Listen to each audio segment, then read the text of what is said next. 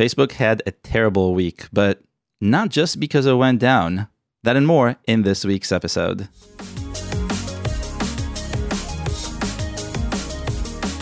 Happy Friday, and welcome to a new episode of This Week in Apps, a weekly no-fluff, data-first roundup of interesting news and trends about mobile apps and games. Ariel from AppFigures here, and I have 5 highlights for you today to summarize this week. And we'll start with Facebook, because it's the biggest. Facebook's fleet went down this week for a few hours, more than a few hours. And as surreal as that may sound, one's misfortune is another's fortune. And in this case, the other is Telegram, the app that's been competing with WhatsApp for a long time. On Monday, as all of Facebook, WhatsApp, and Instagram were down hard, for some reason that I don't think anyone knows yet. And if you do know, please leave a comment. The world actually didn't end.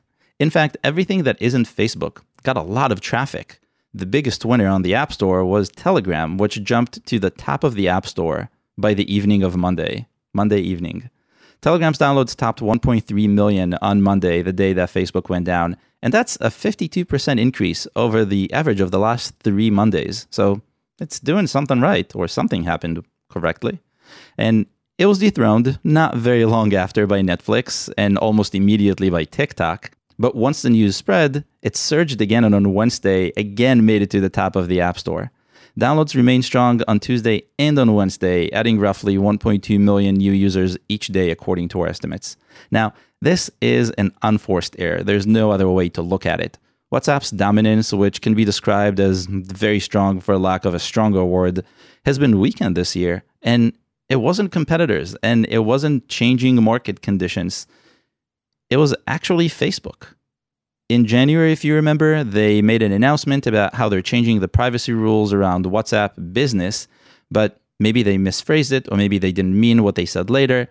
Whatever it was, people did not like that Facebook wants to read all their messages, or at least insinuate that they do, and they immediately jumped ship, and we saw how downloads crumbled for a little bit, and guess who won? Telegram and Signal. And this is happening again. Will this happen again? Probably. Is Telegram going to win? Most likely. So, really good time for Telegram. And it's also a good reminder that it's good to have alternatives. We can't just all rely on one thing, which with WhatsApp is starting to seem like that's what's happening. In completely other news, Mario Kart Tour turned 2 this week. Well, a few weeks ago, actually. And it prompted me to take a look at how it's been doing. The short answer is just okay. Our estimates show that since it was launched at the end of 2019, Mario Kart Tour was downloaded just a little over 100 million times, and that's across the App Store and Google Play worldwide. A little more of half of those, though, came in the first few months, and that's back in 2019. It's since leveled off, and it's a lot lower. Overall, the US, Mexico, Brazil, and Japan were the top countries, and accounted for almost a half of all of those downloads. Because downloads have leveled off, so did revenue, and the trend is pretty similar. Our estimates show that roughly 37% of the titles, roughly $120 million in net revenue, net that's after Apple and Google take their cut since launch, came again in the first few months of the app's release, and that's back in 2019, and again, also leveled off. Now they're earning about $4 million a month, and that's again in net revenue, and they're getting about 2 million downloads every month. Is that a lot of money? No, not at all. I mean, if you look at pretty much any other app in the top grossing chart in the US right now, you'll see that they made probably a similar amount of money in the last year, maybe even 6 months for some. And we're not even talking games as invested as Mario Kart, or with such a big brand and such a huge cult following. We're talking about hyper casuals. Maybe slightly less than hyper casual. So I really hope that Nintendo figures out a way to get its pricing strategy in order. There is a way, they just have to figure it out.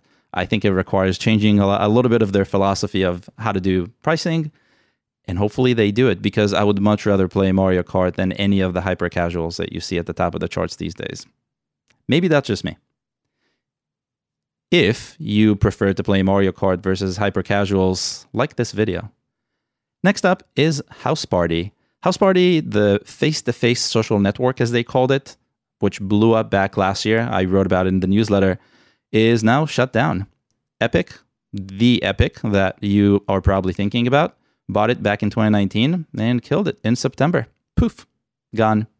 It raised an interesting question, and the first interesting question, really the main interesting question, is why? Obviously, it did have a lot of success back during lockdowns, and it was so successful that Apple took those features and is building them into FaceTime. So you know that there's desire, demand, there's interest in them. So I wanted to take a look at downloads and see what happened. Since 2017, House Party made its way into more than 77 million mobile devices worldwide across iOS and Android devices, according to our App Intelligence. And the US accounted for nearly half of all downloads, followed by the UK, Germany, India, and Canada. Looking at the trend, though, it tells us a slightly different story. Although House Party was popular pre-pandemic, its growth was actually negative between the first quarter of 2018 and the last quarter of 2019. House Party's downloads were down more than 50%. And that's when Epic acquired it. Then the world locked up, and in 4 months, House Party saw more downloads than the previous 2 years combined, about 34 million downloads.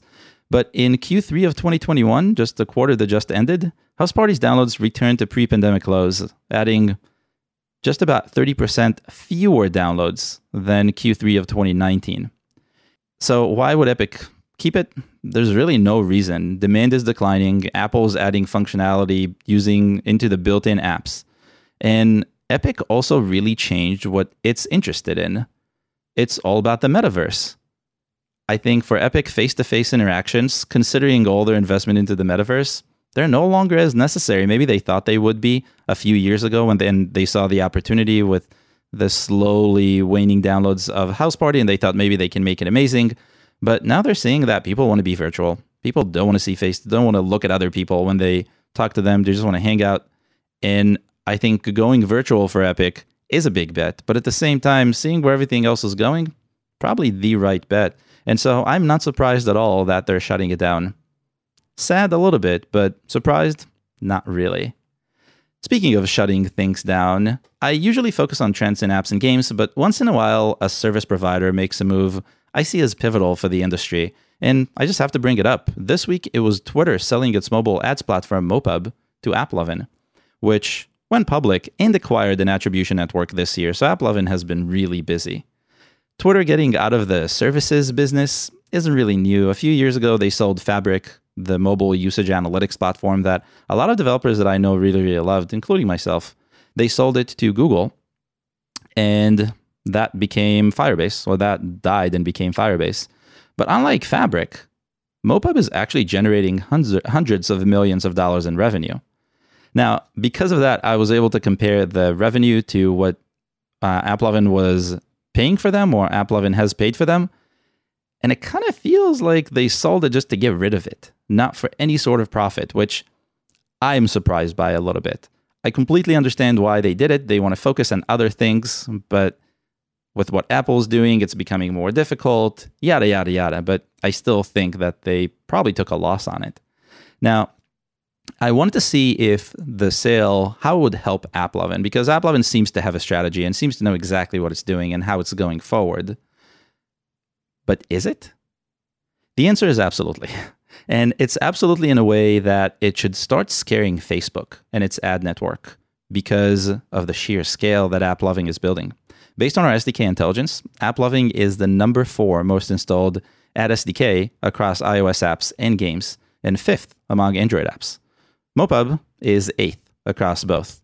But once you join them, AppLovin's network will grow beyond Facebook among iOS apps and games, and it will be larger by about 30%. I want to let that sink in. 30% larger than Facebook on iOS.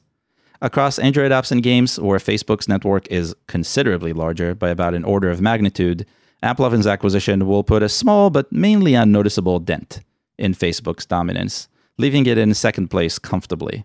Facebook in second place.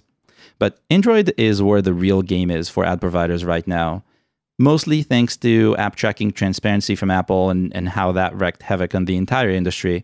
And I think that's where AppLovin is trying to get. On Google Play, AppLovin will maintain its 5th place after the MoPub acquisition, and they still face strong competition from Unity's ad network and Startup, which rank 3rd and 4th, but they're much, much, much closer at this point. And so they're leaping forward on Android, and they're eclipsing Facebook on iOS. So to me, that sounds like a win, especially what I think is about a half of what the valuation should have been. Sounds like an amazing win. Well done, AppLovin.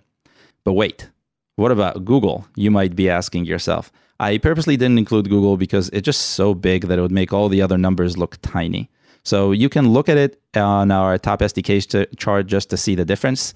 But really, no one is challenging Google anytime soon in the near or far future, in my opinion. Not worth mentioning.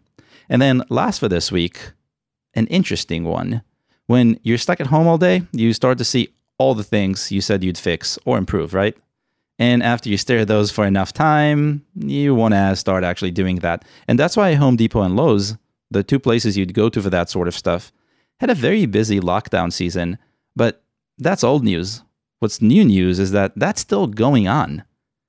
While the trips to the hardware store are fun, I know I love them a lot, both Home Depot and Lowe's discovered that selling via a tiny screen can be really as good as selling in a huge warehouse-like store. According to our estimates, in 2019, the Home Depot and Lowe's saw around 750,000 and 550,000 downloads every quarter, respectively. There were some variance, but overall, those averages were pretty consistent with 2018 too. But then lockdowns hit, and they sent demand up while forcing transactions to take place virtually, through the app, safely, through the app. And both chains saw an immediate increase in downloads. They had massive Q2s in 2020. The Orange Giant added more than 2 million new users to its app, while its Blue rival added 1.5 million. And that's a lot. That's a huge multiple over previous quarters. Demand dropped a little bit in Q3, but remained pretty high since. And now, more than a year later, it isn't really showing any signs of declining. Home Depot ended Q3 of this year with 1.4 million downloads, which is 69% higher than Q3 of 2019. And Lowe's added a crazy 1.2 million users in the quarter, which is up 132% from Q3 of 2019. I see it as the gold rush. I've been talking about this a lot. This is not the first time. This comes up every week. Probably came up last week. I don't remember anymore. But this is the second gold rush for app developers. It's 2021 and we're in an app-first world. And it isn't just shopping. For consumers, things are convenient. In some cases, they're even cheaper because they're subsidized by some VC who wants to land grab and be the first to be the brand people think about. So things are actually cheaper. The experience is still pretty good, maybe even better because it's more convenient. And there's a lot of variety because so many different companies are trying now. For developers, the opportunities are becoming larger by the minute and they're larger than ever before. And I really hope if you're a developer, you're taking advantage of that. And that brings us to the end of this week's episode. If you enjoyed any of the insights in this video, please consider subscribing. Happy Friday.